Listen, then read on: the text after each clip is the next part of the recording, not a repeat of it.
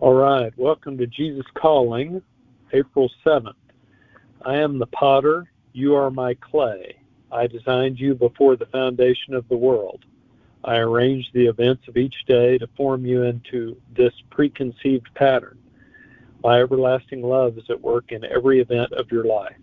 On some days, your will and mine flow smoothly together. You tend to feel in control of your life when our wills are in harmony. On other days, you feel as if you are swimming upstream against the current of my purposes. When that happens, stop and seek my face. The opposition you feel may be from me or it may be from the evil one. Talk with me about what you are experiencing. Let my spirit guide you through treacherous waters. As you move through the turbulent stream with me, let circumstances mold you into the one I desire you to be. Say yes to your potter as you go through this day. The first reading is Isaiah 64:8. But now, O Lord, you are our Father. We are the clay, and you are our potter. We are all the work of your hand. And the second reading is Psalm 27:8. You have said, seek my face. My heart says to you, your face, Lord, do I seek. You feel in control when our wills are in harmony, is what the author says. That's a very insightful comment today, I think. I mean, because isn't that the goal we are trying to achieve, having our wills be in harmony with God's? If we know that God's plan for us is good, then we definitely don't want to swim upstream against his purposes. We want to be in alignment with God's purposes. This devotional today is talking about trust and making an effort to align ourselves to God's will. To be clay in the potter's hands is to align ourselves to God's will.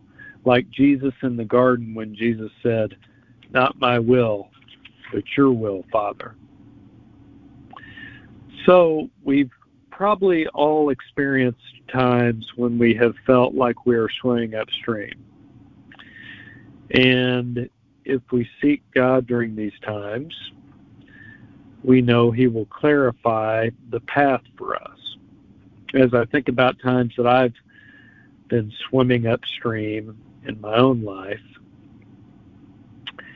there were times in my career, when that wasn't really headed in the right direction and I was frustrated, and God helped me to get on the right path regarding my career. I can think of difficult times in my marriage when things weren't going too well. God clarified for me the right way to proceed so that I could maybe quit being as selfish and develop a different perspective about my relationship with my wife.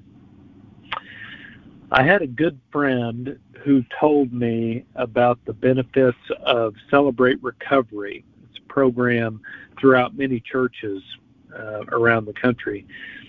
And he told me how that program wasn't just for people with substance abuse issues. It was for people with all kinds of issues.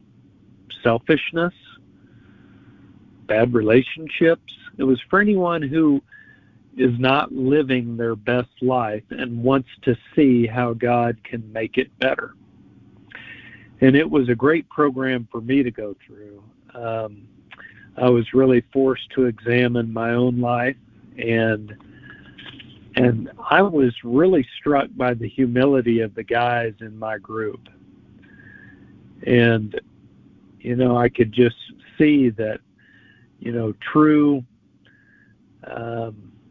examples of how God can really lead us all out of treacherous waters and bring us to a new understanding if we're willing to really ask him to do that, as the author of the Devo instructs us to do today.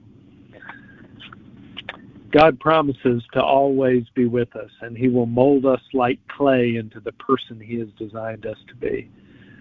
And I'm guessing that process will be so worth it for anyone if we can just trust Him to shape our lives according to His plans. So I hope that's good to think about today. I'll go ahead and go into prayer. Lord, we thank you for shaping us the way you want us to be, and help us to be open to that, because we know that your plan for us is better than any plan that we can come up with. So guide us, be close to us, and lead us through the difficult times, the treacherous waters that we have in our own lives. It's in Jesus' name we pray. Amen. Have a great day.